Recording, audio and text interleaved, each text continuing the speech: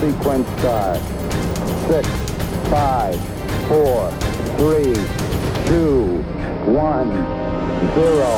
What exactly do we do at Mass, and why do we do it? That's what we're going to talk about today on Ignition. Welcome to the show. I'm your host, Dr. Chris Bergwald, and we want to set your faith ablaze so that you might live the adventure that comes from a relationship with Jesus Christ. Before we get into today's topic, we want you to know that we love listener feedback. So if you have questions about this episode, or if you have ideas for future episodes, please contact us. The easiest way to do so is by email.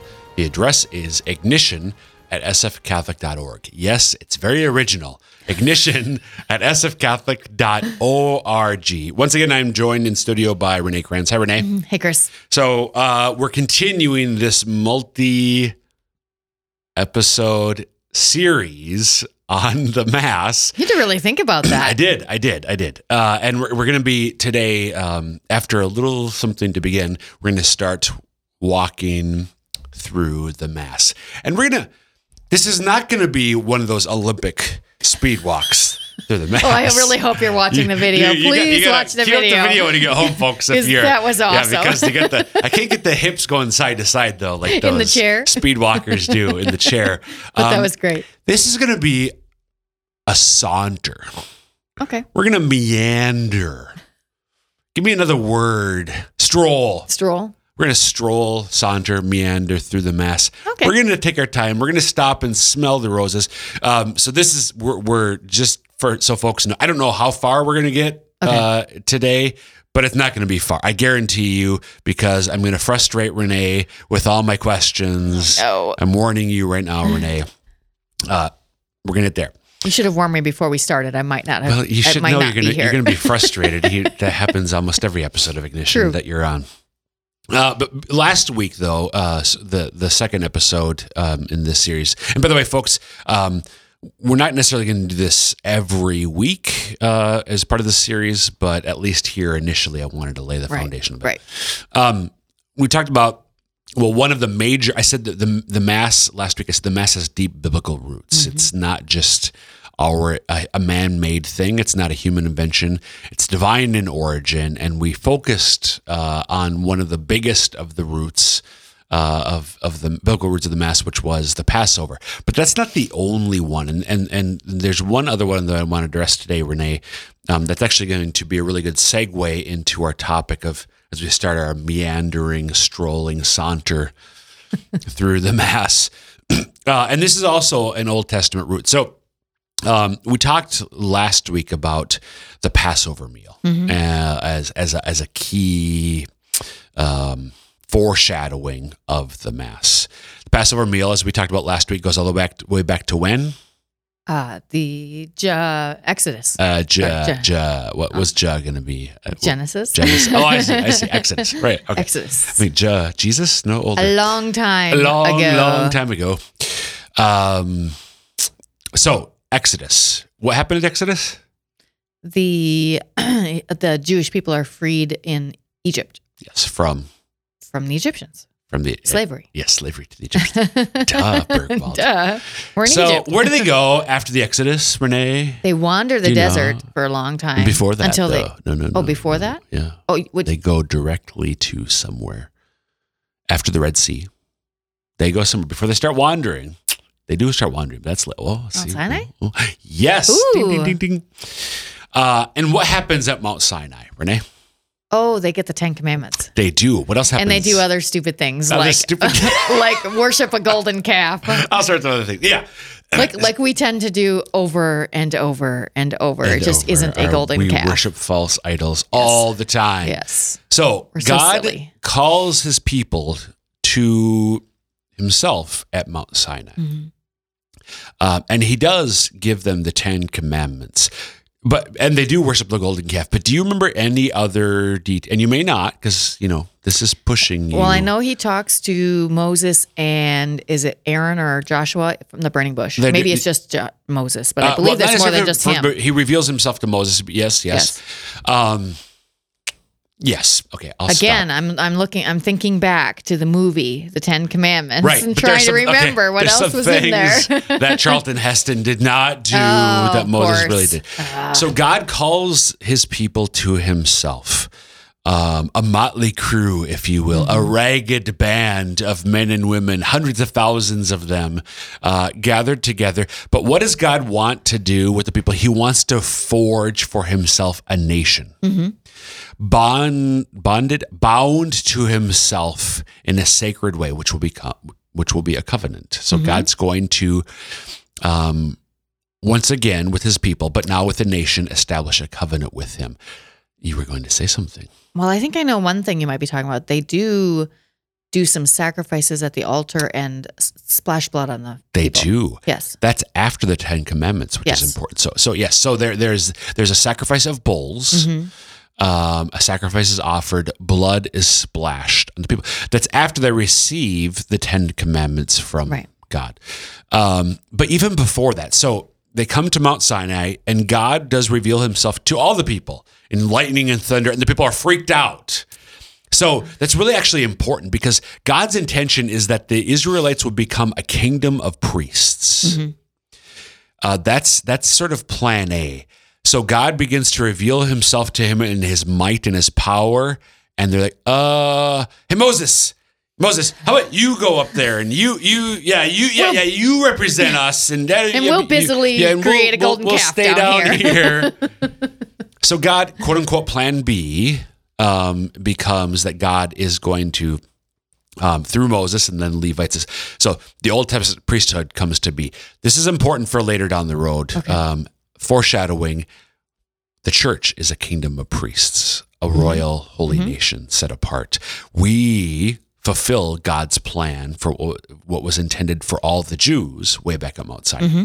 But that's further down the road. So God calls his people to himself. That is his plan. But what do they do before they receive the 10 Commandments, before they offer the sacrifice of the bull and the blood, the splash, blah, blah, blah? There's a period of fasting. They make supplication to the Lord. They express sorrow for the sins they've committed. And then they receive the 10 Commandments, which are the word of God. Okay. And then the sacrifice is offered, and the blood is Sounds spread. like a little mini mass right there. Familiar? Right. So in Mount Sinai, we see loosely, but in a way, it's not completely the same, but it's very close to the structure of the elements of the mass and even the flow of the mass. Do you think the apostles were thinking, "Hey, how should we do this? Let's look back at what Moses did." I mean, kind of, but they all. So hold that thought for me. Okay. So we fast forward several centuries to the time of King Josiah. So this is after the Exodus, after the wandering in the desert, after they go into the Promised Land, after they conquer the Promised Land, after the Judges' time. David comes along, King David, Solomon. Things go bad. Northern Kingdom, Southern Kingdom. Cats and dogs living together, mass chaos. The people are falling into sin again. And Josiah rediscovers in the temple, this is after the temple is built, the book of the covenant, so Deuteronomy. Okay. And he reads it and he weeps like, oh my gosh, they hadn't been practicing the Passover. Oh. All these they rediscovered the book of the law and realized there's a lot we're supposed to do, we haven't been doing, we've been unfaithful to the covenant. So he calls the people together at the temple. They praise God. They express sorrow for their sins. They offer the Passover sacrifice, and they celebrate the Passover. And they part of it also, they read the book of Deuteronomy. Sure. So praise, fasting, sorrow for sins, proclamation of the word of God, and an offering of the Passover sacrifice and a celebration of the Passover meal. Again, that sounds very familiar. Fast forward a few centuries. Goes bad after Josiah, Babylonian exile. They get to come back. Ezra calls the people together. We're going to rebuild things, but first we have to renew the covenant. So let's come together, fast, Praise God. Read the first 5 books of the Bible. Okay, you think the Mass is long. Yeah. You think sometimes Good Friday, the Liturgy of the Word, we get the whole Passion of Jesus or Saturday, Vigil Mass. break out your Bibles and just look at the first 5, Genesis, Exodus, Leviticus, Numbers, and Deuteronomy. Deuteronomy. I love it. I can't even say it, much less read it. Save that clip. The whole thing is read, and then the Passover. Oh, no. The temple's not rebuilt. So do you know what? Is it Ezra? Do you know what he does? Because they can't celebrate the Passover yet because there's no temple yet. It hasn't been rebuilt. Oh, okay, right. He offers a Thanksgiving prayer. Ah. What English word is related to the Greek word for Thanksgiving, Renee Kranz? Do you know? Gratitude? No. Eucharist. Oh, that's right. The word Eucharist, which is one word for the Mass, comes from the Greek word Eucharistine, which means to give thanks. Mm-hmm. And Ezra, I think, offered a Thanksgiving prayer in place of the sacrifice of the Passover. Mm-hmm. Huh. How about that? How about it? So, 3 times in the Old Testament, we see God's people called together. And there's fasting, there's praise, there's repentance, there's the proclamation and receiving of the word of God, and then there's a sacrifice or a Thanksgiving prayer instead of a sacrifice. The structure of the Mass. It's like always at a point where, hey, they've really screwed up and now they need to turn things around. Yep. So what does that say for us that we can do the Mass every day? We need to turn things around every day. Right. Okay, so that was a series of Old Testament roots again for the Mass. But the segue now here to this walking through the Mass we're going to get to in just a moment. But in case people are just tuning in, you're listening to Ignition. I'm your host, Dr. Chris Bergwald, visiting today with Ray Kranz, continuing our series, Walking Through the Mass. We've looked last episode and this episode so far at the Old Testament roots of the Mass. Who's Ray Kranz? Ray Kranz? That's Ray. That's Renee said really quickly. That's actually my husband's uncle. My husband's cousin's father's nephew's best friend's former roommate. I don't know if he listens, but what does that make us? Absolutely nothing. Bill, what movie? Spaceballs, Bill. Oh. So disappointing. Bill we have to do that every now and then to make sure Bill's paying attention. I know. We should do he's that. Awake. Random pop culture references scattered throughout Ignition to wake Bill up. So Renee Kranz. I really hope he's not sleeping. Transition. Yeah, I hope so too. Transition now to the old, and there's more Old Testament roots as we go through this series that's going to come up. But those are some major ones. The Passover from last episode, and this series of assemblies at key moments in Israel's history where they got those series of praise, fasting, sorrow for sins, word of God, Passover sacrifice, or Thanksgiving prayer offered. What's the first thing we do at Mass, Renee? So we're going to start our meandering, sauntering stroll through the Mass. The first thing we do is collect.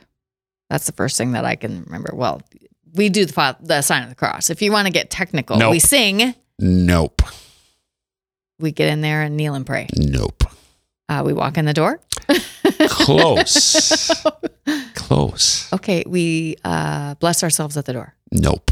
Oh, I don't know. It's somewhere between there, between walking in the door and what did God do at Mount Sinai? First thing. Was that 10 seconds? That was more than 10 seconds ago, right? Bad radio, Kranz. I know. I don't know. He called his people together. Oh, okay. He gathered his people. The first thing that happens at Mass is that God calls us together. So when you from southwestern Sioux Falls get up on Sunday morning to go to Mass all the way across town at Holy Spirit Parish, God is calling you, and everybody else is going to be at Mass at Holy Spirit that morning. He's calling you together. Now, the alarm clock doesn't go off. God sends me a text every morning. It's the Lord God Almighty. It's time to come to Mass. Snooze. Yeah. All right, Lord. I got like 10 minutes. But the spiritual reality is that's precisely what happens, is that the Lord calls us together. So whether it's Sunday morning or daily at noon or 7:30 in the morning or whatever. 5 o'clock Saturday night, whatever. So here's a really cool thing. So the Old Testament, these gatherings, these assemblies, the Hebrew word it's a kahal Yahweh, an assembly of the Lord. It's a convocation. The word convocation. What does the word convocation mean etymologically speaking? Ray Kranz. Can I call Ray Kranz? Because he might know. Convocation. Well, it must be something about your calling. So we're called together. Okay. The word, this is going to push you, Renee.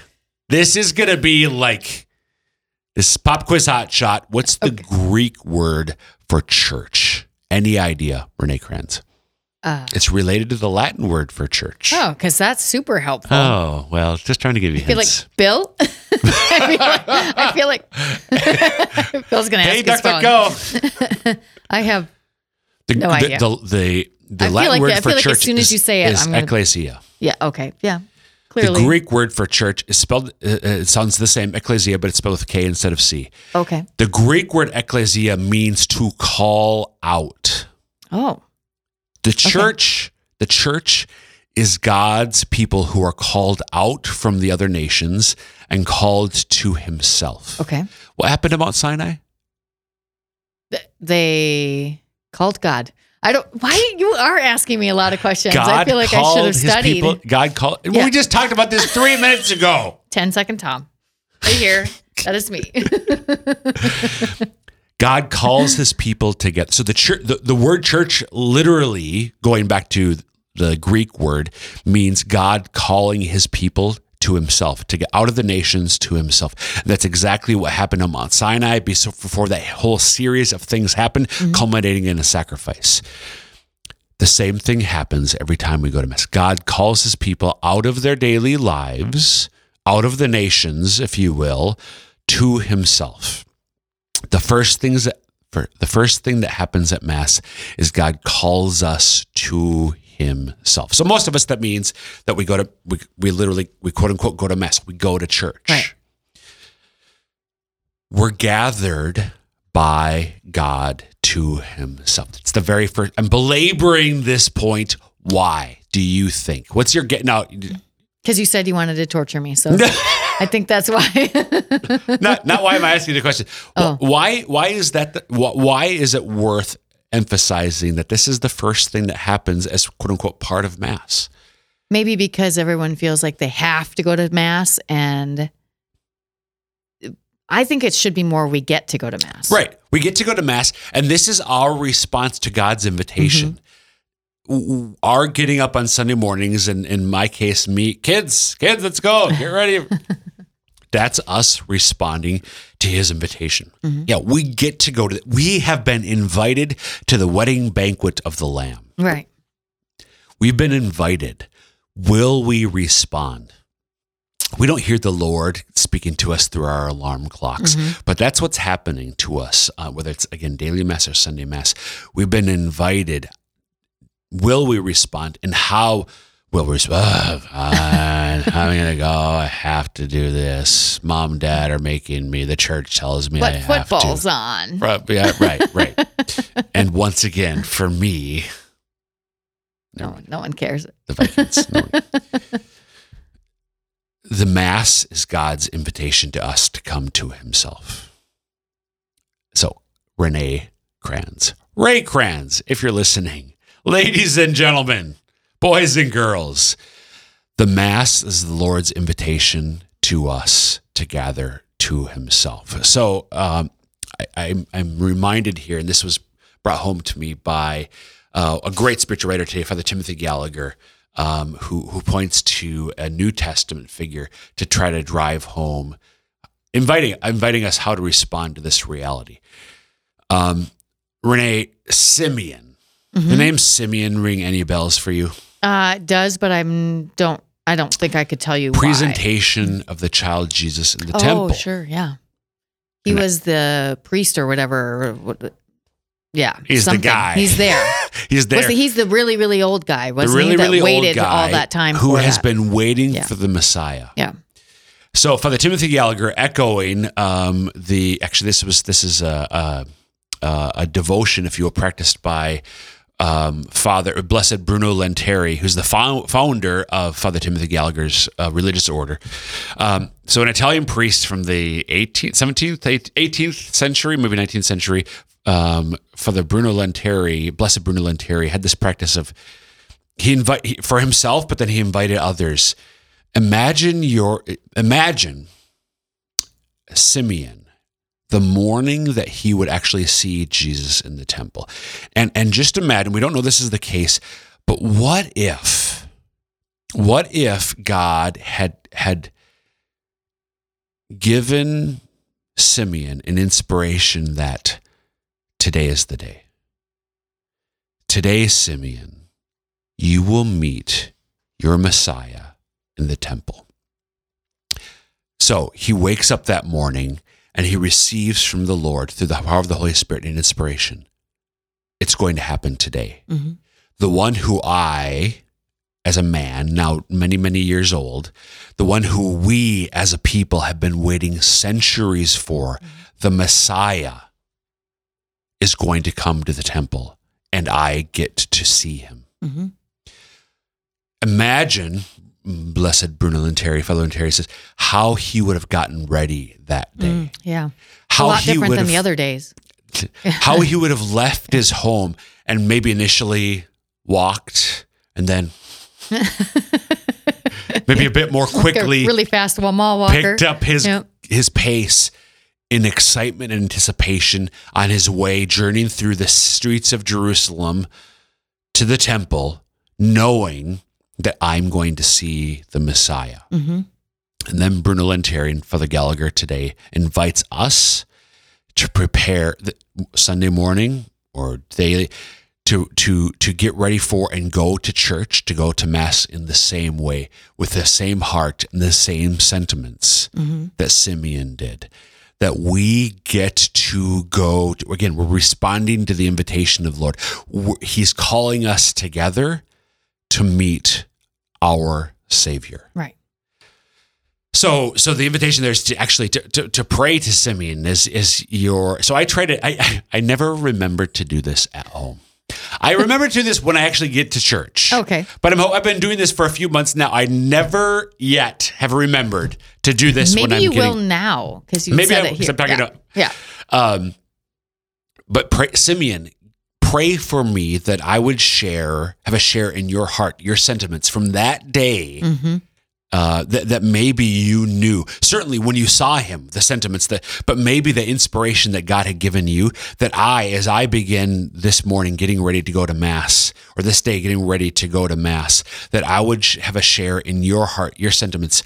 What were his heart and what were his sentiments? What do you think his heart, Renee, and his sentiments? What do you think the emotions that he would have been feeling if he had received that inspiration from the Holy Spirit, that today is the day? Let's be clear about what that is.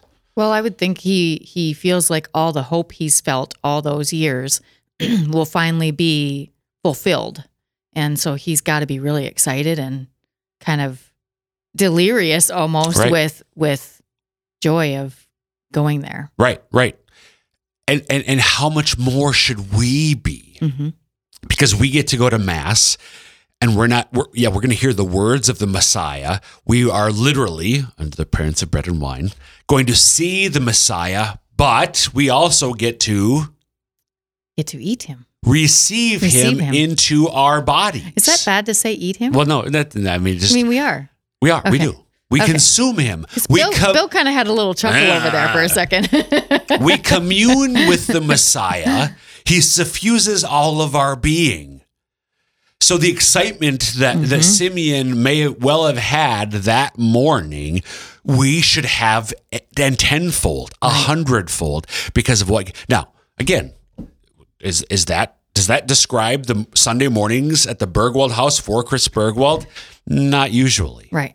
But Simeon, pray for me, pray for my family, pray for us that we might, as we get ready this morning and as we leave our house, and in our case, literally walk to Mass because we're only a couple blocks away, that we would share in your heart and your sentiments.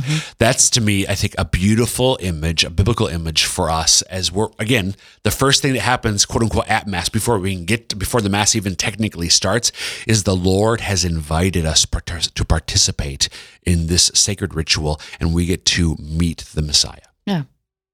I thought we'd get a little further than this by now. We still have 3 minutes almost. Oh, okay.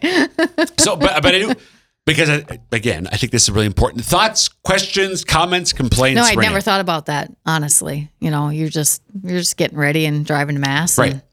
But that has the capacity, it isn't necessarily, maybe often, at least for me, but it can be a deeply spiritual preparation for the Mass. Okay. What happens next? You walk in the door? Yes. And you... No. Okay, and you what? You make the sign of the cross. No. So let's go. This doesn't work as well in my parish and yours. So this is a bit of an architectural thing. So I'm gonna give you a hint. But let's use the building next door for where you and I are recording this morning, the cathedral. And let's say you walk in off of the Duluth Avenue exit. The front doors. The front doors. Okay. What's the first thing that happens? You go into the foyer? Which is technically called the... I don't know. This is a good... Huh? Narthex. Okay, I was going to say, that's a good question for Brianna, because she knows all I know that she would. So, and this is, again, not every church has, but most church have, and our parishes do, both of ours. Some sort of foyer. Some sort of foyer. What's the deal there? Why? Why don't we just walk right into church? I don't know. Because there's a transition space, architecturally speaking, which also can serve a spiritual purpose of transitioning from ordinary everyday life into what's going to happen in this quote unquote sacred space. So our cathedral here in the Diocese of Sioux Falls, it's probably, I don't know what, 10 feet, 12 feet deep. It's not really long. It's wide, but it's kind of shallow. Right. But even our parishes, it's not like it's been different. Yeah. Most churches, not all, but most do have a transition space which can serve a spiritual. All right, I'm coming in from the outside, and now I go through this space. And so there should be a transition from ordinary everyday life to something extraordinary that's going to happen over the course of the next 30, 60, sometimes 90 minutes in the Mass. Right. So that can be a spiritual thing. But we're going to talk about that more probably next week. Okay. On Ignition. You ready, Renee, for the continuation of the saunter? I'm so ready. All right, folks, that'll be next week, but that wraps up this episode of Ignition. Again, you can email us, ignition@sfcatholic.org, with any questions. And until next time, may God bless you.